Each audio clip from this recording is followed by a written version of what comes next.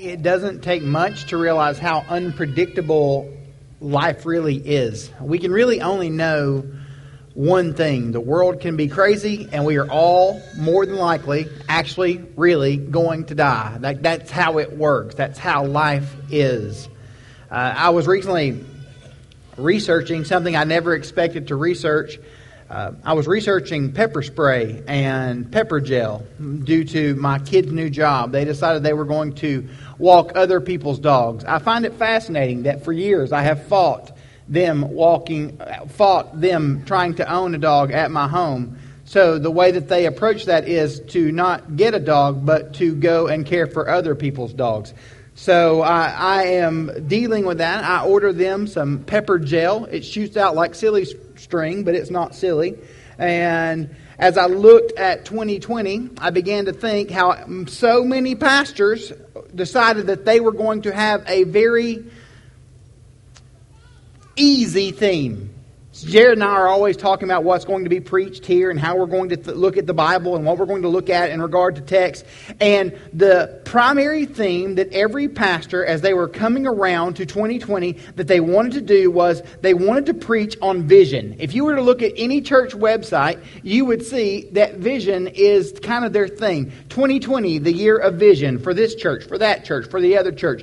The year of vision. It's the most popular theme in the majority of evangelical churches today.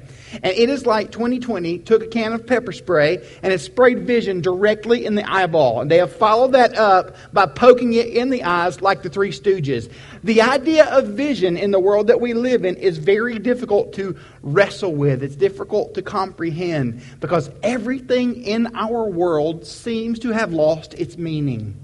You look around and you notice that it almost feels like Groundhog's Day from time to time.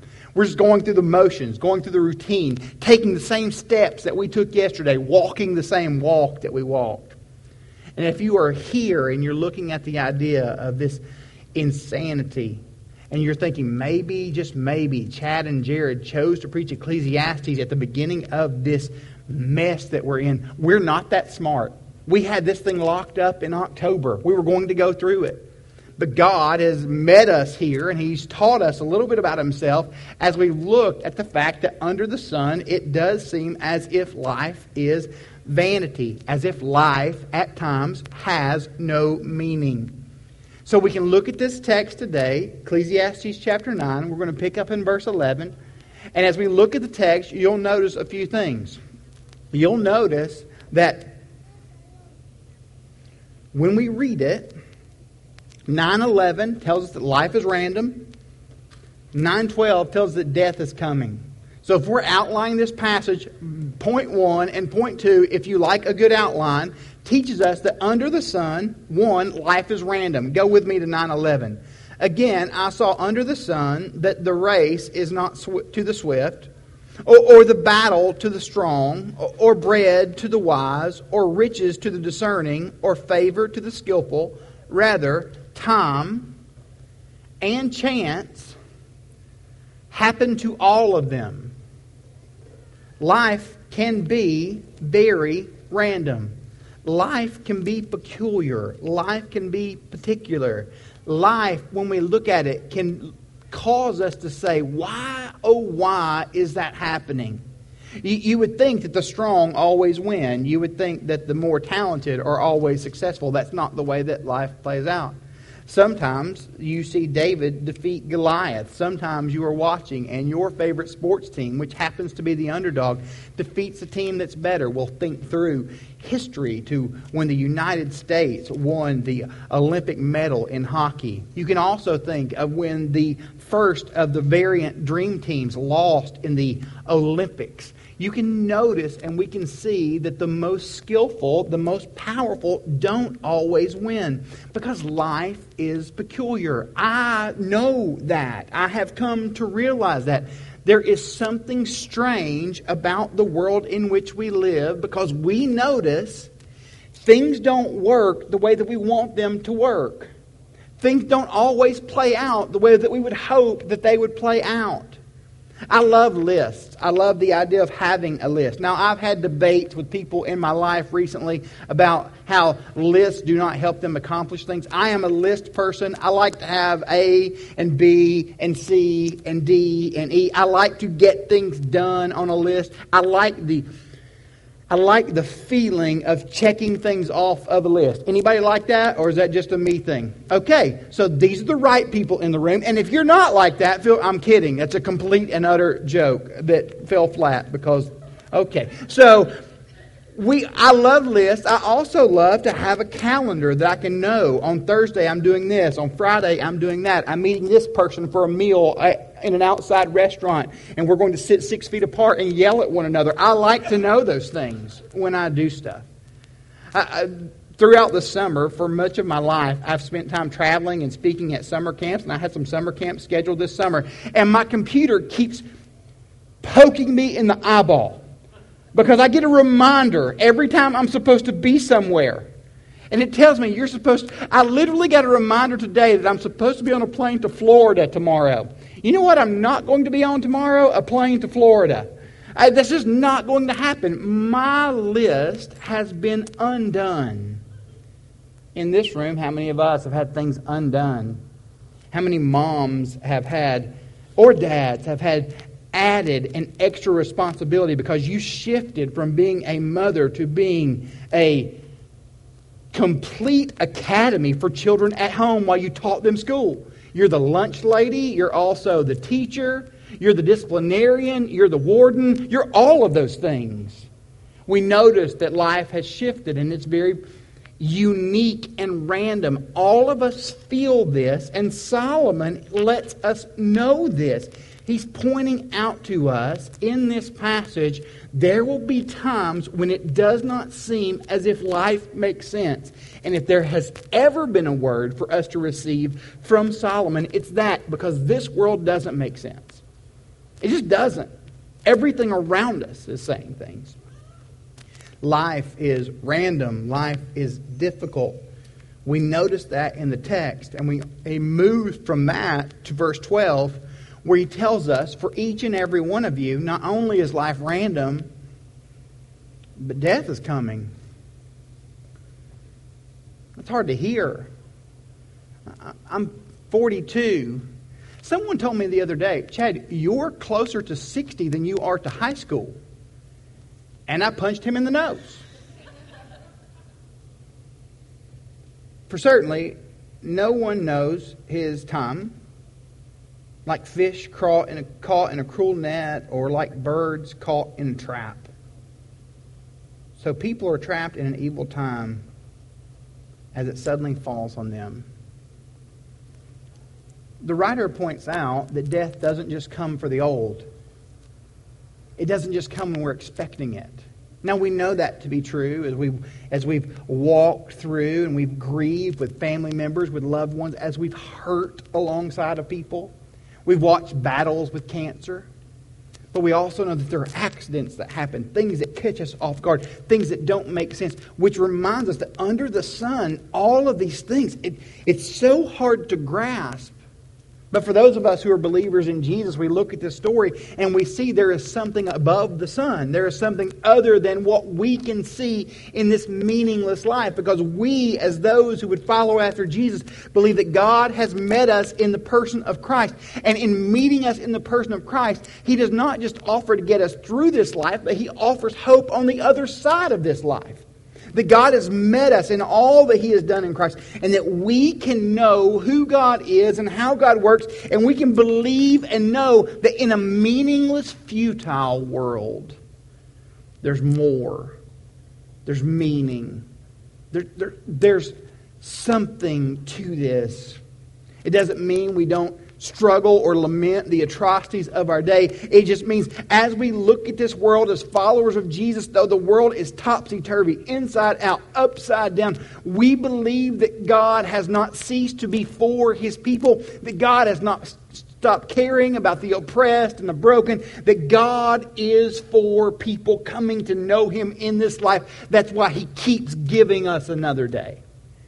We look at the passage and we see those two things, that life is random and that death is coming. And from that point forward, here's what Solomon says to us. Because life is random and death is coming, every single one of us, as we move from where we are to whatever that end date is, you need wisdom to get through. Wisdom is going to help us get through. You see that in 9:13 through chapter 10, verse 20. 9:13 through 10:20. And as we look at this passage, we'll notice how he works us through the idea of wisdom meeting us. Now, let me give you a couple of definitions, because we weren't together for a little while. We've been walking through this book. I did not want to preach Ecclesiastes online, because that would have been hard, because it's hard enough with people in the room. So we flipped our preaching schedule. We did a different series. But here we're looking and we're talking about wisdom, and here's the definition of it. Wisdom is not just you knowing stuff. Wisdom is information plus application. It's doing something with what you know you're supposed to do. Now, there's a flip side. There's the villain to wisdom. It's called folly. If wisdom is Batman, folly is the Joker. Folly or foolishness, that is information minus application. So here, for all of us in the room, as we look at this text today, we're going to notice, hey, there are moments for me when I'm behaving incredibly wisely. And there are moments for me when I'm behaving like a fool. And hopefully God in all of this is going to say to you, and He's going to show you, and He's going to show me as He meets us here, that we are given each day. You may not even be given the entirety of today. But while you have breath in your lungs, think through what it means to fix your eyes on Jesus, the author, the perfecter of your faith, who for the joy set before Him endured the cross, scorning its shame. Wisdom is taking steps in the direction God would have us to take said steps. Could go with me, verses 13 through 20, and we'll spend some time there, or 13 through 18, and then we're going to go 10 through 20 in just a few moments. Again, verse 13. Here's what we see in the text, that wisdom is something that we want. 13 through 18 teach us that. Read with me. We want wisdom. I have observed that this is wisdom under the sun, and it is significant to me. He then gives an illustration. There was a small city with few men in it. A great king came against it, surrounded it, and built large siege works against it. Makes sense? A king going to war, he's going to take this city. But there's someone in the midst. A poor wise man was found in the city, and he delivered the city by his wisdom. Yet no one remembered the poor man. We want the wisdom, we don't want the man. Now there's all types of arguments about this passage, because if you want to find people arguing about the Bible, Ecclesiastes is a good place to go. But when you read here, what he's pointing out is that every single one of us, we are in situations not only where we would want wisdom, but where we need it. We need someone, the poor man, to speak to the situation and say, hey, this would be helpful. Now, let's be truthful. We got kids in the room, and there are also adults in the room who behave like children, and some of us who need to behave like children more. But if you've ever spent time with a kid, there is more than likely the conversation you've had where you ask them, if you were to get a superpower, what would that superpower be? I don't know what superpower you would want.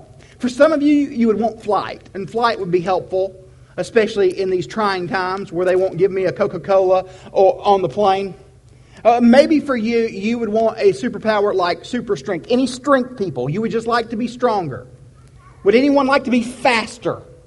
None of these things. I used to think the best power would be teleportation, because Hope told me that it was, and I thought that's a really good idea. You could be so good at things if you could teleport. You don't have to fly. You just go from A to B, from B to C. You would be so good in fights if you were a good teleporter. Now, the adverse of that is this. If you are a bad teleporter, you'll be the worst fighter in history of fighters. You'll just keep landing yourself in punches. But when you look at this passage, we're talking about the idea of wisdom, and here's what we can know. It's something that we all want, though it kind of gets slid underneath other things. If you're giving me your thing that you want, wisdom's not what's there. But wisdom is what is going to get us from point 1 to point 2, from A to B, from B to C. God's going to carry us through with wisdom, because there's a time for everything under the sun. And as we are dealing with that everything, what helps us take the steps that God would have us to take is that we would be wise people. We want wisdom. Every one of us would agree with that. But we're quick to ignore the quiet wisdom. You actually see him point that out in the passage. Go with me to verse 16.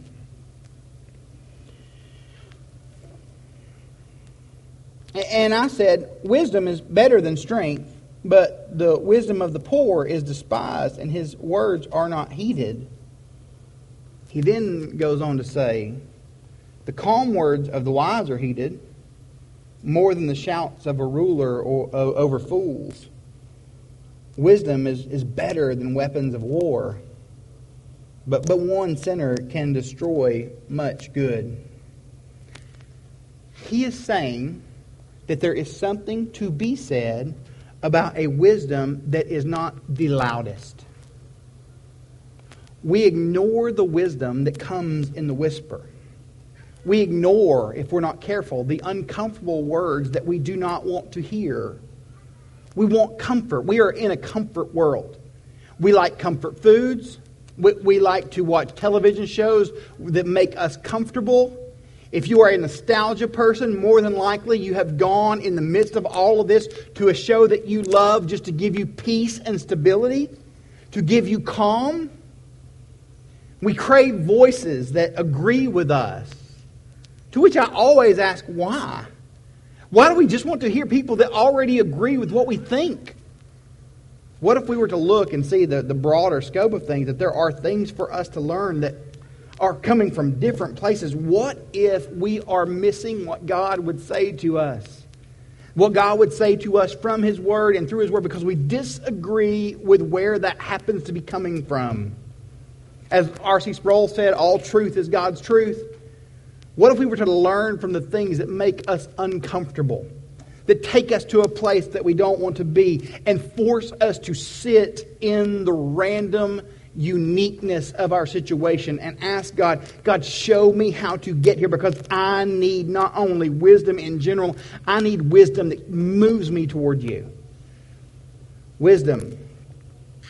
However, as we look at the text, you notice in 10:1-3, wisdom is something that we all want, but it's easily undone. Go with me to 10:1-3. Dead flies make a perfumer's oil ferment and stink. So a little folly outweighs wisdom and honor. A wise person's heart goes to the right, but a fool's heart to the left. Even when the fool walks along the road, his heart lacks sense. If you're like me, your garage is always a work in progress. Does anyone have a pristine garage? You're awesome. If you have that, 205, come see me. Most of us don't. It's always being rearranged. But because I live with someone who is incredibly organized, who is on top of cleanliness, mine is clean more than it's not. However, and not only is it clean, we don't let vermin in there. We try to push things like that out. When my children bring a frog into my garage, we tell them no. I think it's a toad. It's one of those. I get them confused. Crocodiles, alligators, snakes, puppies. I mix them all up. But when I go in there, we want it to be clean. It usually is clean. I walked in the other day and there was a scent that I did not like. And that scent was because this new dog walking service that I am funding, they have chosen not to return the people's doggy bags to their homes with them. They've just been throwing them in my garbage can. I didn't sign up for this. I noticed on another day that when we walked into the garage, it just smelled like awful, whatever awful smells like. Because one of the neighborhood kids had found some dead fish and had thrown them in the garbage can, not at his house, not at someone's house we don't like, at my house, unless I'm the person he doesn't like. In a small, concentrated place. it has affected everything in the garage. It's gone now, thankfully. When you read this text, what Solomon is saying to us as he walks us through wisdom is we can be moving in the direction that we believe that we should be moving and taking steps in that way. And all that it takes is one stumble, one stutter, one small misstep for us to be in the midst of folly again. He says that there's a little bit and it ruins everything. Verse 2, a wise person's heart goes to the right. Now this verse has not been co-opted by any political parties yet. I'm shocked by it. But what he's saying is that the fool's heart, the one who is not applying the wisdom that God has given, their heart goes astray. They keep running loose. They don't know where they lose the focus that they have. Verse 3, even when the fool walks along the road, his heart lacks sense. This is the equivalent of us going to 288, the large road right there, and noticing someone walking down the middle of the road toward us in traffic. It's pointing out to us that we would call that person a moron. And what Solomon is saying is if we are someone not seeking after wisdom or lost in the trouble of foolishness, that's what we are. Verse 4, we move from the idea of what wisdom is to that we can undo it to the idea that we need it. We need it in various places. You need it in 4 through 20. We need it in leadership, 4 through 7 tells us. We need it in the day-to-day, in 8 through 11. We need wisdom with our words. We see that in 12 through 15. Let's go through those together. 4 through 7. Folly and foolishness have flipped the world upside down. If the ruler's anger, go in verse 4. If the ruler's anger rises against you, don't leave your post. For calmness puts great offense to rest. There is an evil I have seen under the sun, an error proceeding from the presence of the ruler. The fool is appointed to great heights, but the rich remain in lowly positions. I've seen slaves on horses, but princes walking on the ground like slaves. Solomon's saying to us in this passage that under the sun, in the randomness of our moment, there will be times where we look around and we will see that it seems as if leadership is putting people in power that don't need to be in power. That there will be people who get jobs that they do not deserve. That there will be people who are elevated above those who are seeking to be wise just because that's the nature of our situation. He's pointing out to us the issues that we see. And as he tells us these things, I'm reminded of this. When we read through this text and we see verse 7, that we have slaves who own horses, but princes walking on the ground like slaves, that he's pointing out the fact that the world's not supposed to work like that. But I think about under the sun, how there was a God who was from beyond it, who took the very nature of a slave upon himself, took the very nature of a servant, being made in human likeness so that we could know God in Philippians 2. That our attitude should be the same as that of him. That we should not look at our situation and look at our circumstance and find that there is nothing to it, that actually God puts us in places. And there will be moments for us as followers of Jesus where we are going to need to look and consider and think through this, that in the world in which we live, there will be times when the leadership above us does things we do not get. It doesn't make what they're doing right. But we're called as the people of God to walk wisely, to speak to issues when issues need to be spoken to find our place as the people of God in these things. We see in 10, 8 through 11, not only do we see wisdom and we need wisdom in leadership, and we definitely do. We need people who are making decisions to be seeking and moving in a certain direction. We also need wisdom on the day-to-day, everyday life. And I believe this is where this passage meets the heart of this room. The bulk of those of us who sit here. Because we look and we are reminded again of the randomness of situations that would cause us to stumble, struggle, fall, or even die. 8 and 9. The one who digs a pit may fall into it. All that brother did was go to work that day. Started digging a pit and then he fell in it. He was doing what he was supposed to do and something terrible happened. And one who breaks through the wall may be bitten by a snake. If your job is to break through a wall, you don't know that there's a snake on the other side. The one who quarries stones may be hurt by them. If your job is to deal with stones, there's a chance you get hurt. The one who splits dogs, that's for another day. The one who splits logs may be in danger by them. Your job may put you in a place where it is difficult and hard. Solomon is not being fatalistic. He's not trying to make us sad. He's being realistic. He's telling us real things that we can know about real life. Difficult things that we need to know about the difficult day-to-day of our lives. If the axe is dull and one does not sharpen its edge, then one must exert strength. However, the advantage of wisdom is that it brings success. Knowing you need to sharpen the axe is a big deal.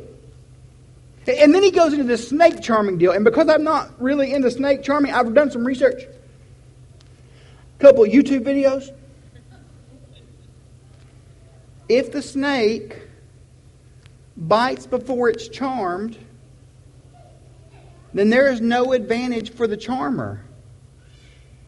Look, you can be making plans to do everything that you need to do in the way that you believe you're supposed to do it. But if in the making of said plans you get struck before everything comes to fruition, it's a problem. What benefit is all the knowledge of charming snakes if it gets to you before the charming is brought to completion? Life is hard. And we as Christians know there are things that we're supposed to do. I spent lots of my life with teenagers. I mentioned that earlier. And whenever you preach in a situation where teenagers have gone through the difficulty of a school year and then they come, there will inevitably be the question asked by them and sometimes by parents. They'll tell you they don't feel like a Christian.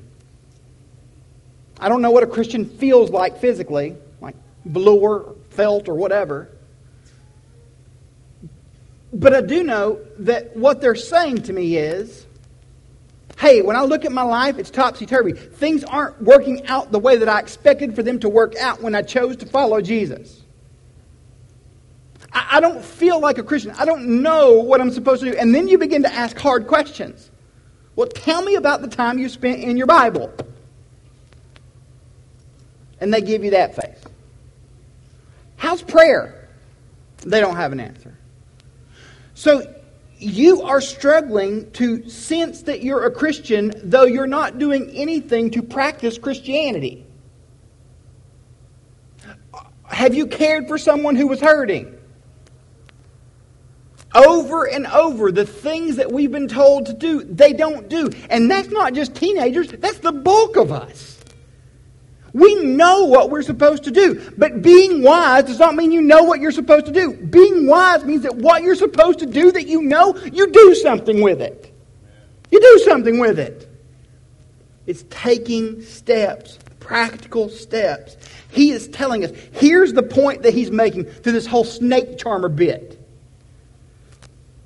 Look ahead and anticipate and act the way you would like for things to work out. So we live in shoulda, woulda, couldas, and I wish I would have. Has anyone ever said that? Maybe not. Maybe just me. I wish I would have done lots of things. I wish I would have exercised more when I was in my 20s. I wish I would have. I wish I would. We love that. But for the follower of Jesus, being wise is not knowing what you should or would or could have done. It's knowing that if I am going to bring honor to the Lord in the way that I live, the things that I want to see happen, I've got to pursue them. That doesn't disqualify God's providence. It means that you're walking and you're trusting that God is providential. I'm going to do. So if we want to raise our kids to honor the Lord, we don't just magically look at them one day and they're just all dressed in white, singing hymns and praise songs and spiritual songs. We put energy and effort into it. If we want our children not to act as if they're God, we probably don't need to be worshiping them from day to day. We take steps, daily, grinding, difficult steps that speak against everything that the world in which we live says are good. Because we believe that God alone is. Taking the steps that God would have us to take. I should have, I would have, I could have. That helps no one. Because we've never started doing what we're supposed to do. You're given direction as to what you're supposed to do. I'll pray about it. So we're praying about supporting missions. Wait, you don't need to pray about that. The Bible says you do that. Scripture teaches us to do that. You pray about caring for your hurting neighbor. Yeah, I hear they're struggling over there. Lord, should I help them out? These are things we've been given direction to do. We look again, we see that we've wisdom in the day-to-day. I need it, and I struggle with it. I don't talk to you about anything that I don't struggle. I struggle with this stuff. We need wisdom with our words. We see that in 12 through 15. Go with me. The words from the mouth of a wise person, they're gracious. Are you gracious? Grace-filled. But the lips of a fool consume him. They eat him up. The beginning of the words from his mouth is folly. He knows what to do. He's just choosing not to do it. But the end of his speaking is evil madness. See, earlier on, we're laughing at this cat walking down the middle of 288, and right now we see it's a problem. He's eating up the world that he lives in. Because he's a moron and no one has put him in check. Because I can be a moron if I'm not in check.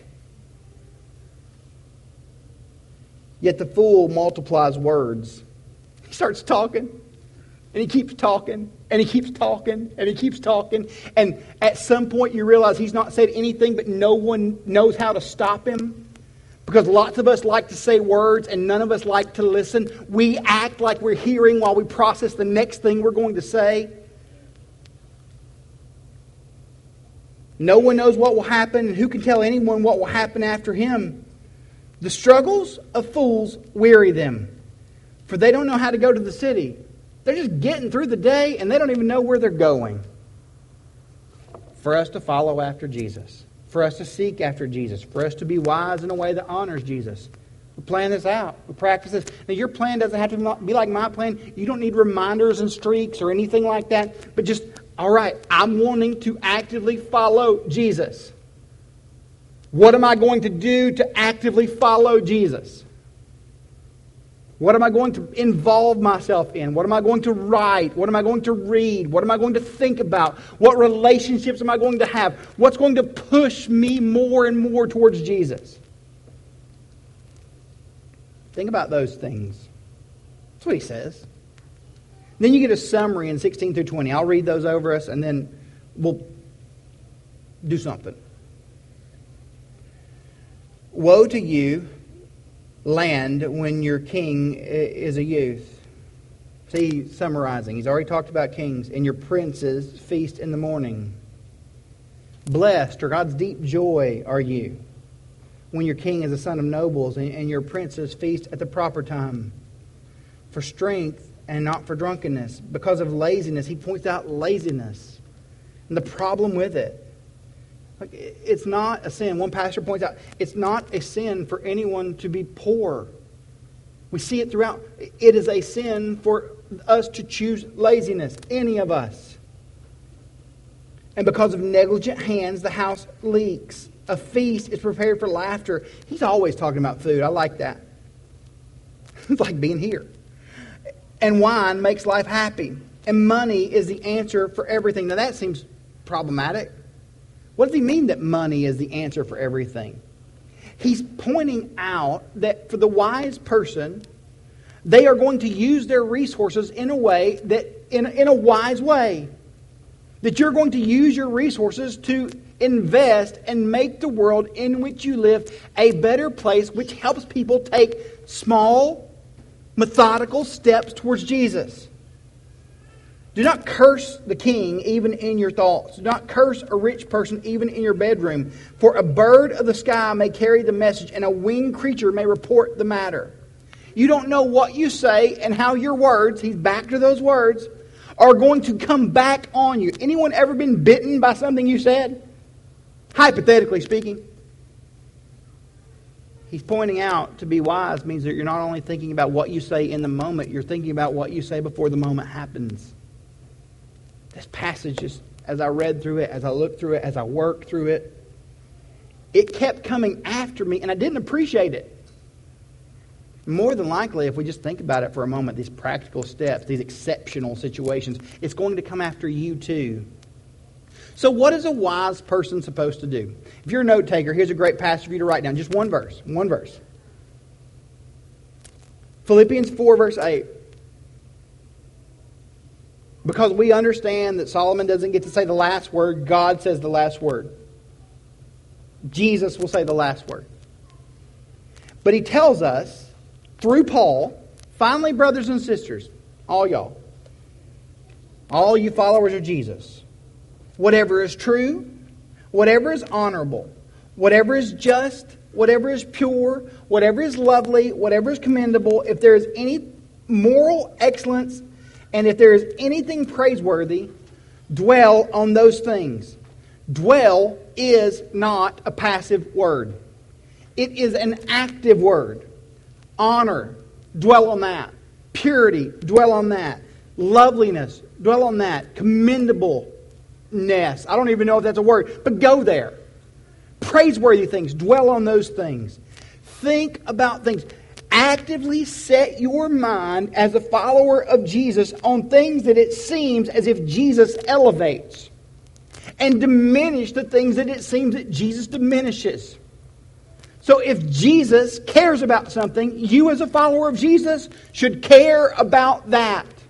So if I'm giving you homework through the week, I don't do that a lot, but I would encourage you to read the words of Jesus. If you just start with the Sermon on the Mount in Matthew chapter 5, what does Jesus seem to care about?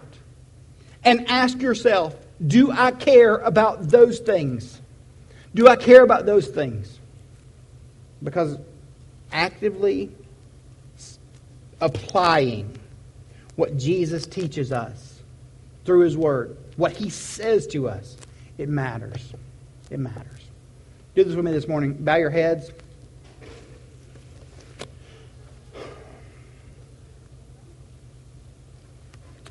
Lord, I love these people, and I thank you that you've given us a chance to be together.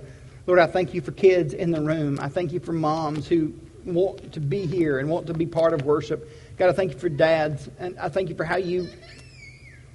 Lord, I just thank you for the influence that so many men in my life have taken where they've chosen to be father figures in situations.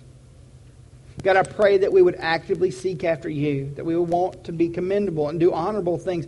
Lord, do things that bring honor to you, that we would seek and find what the words of Jesus say to us about caring for others, that we would care for others, not in a general sense, but God, in a specific sense, actively doing what you've told us to do.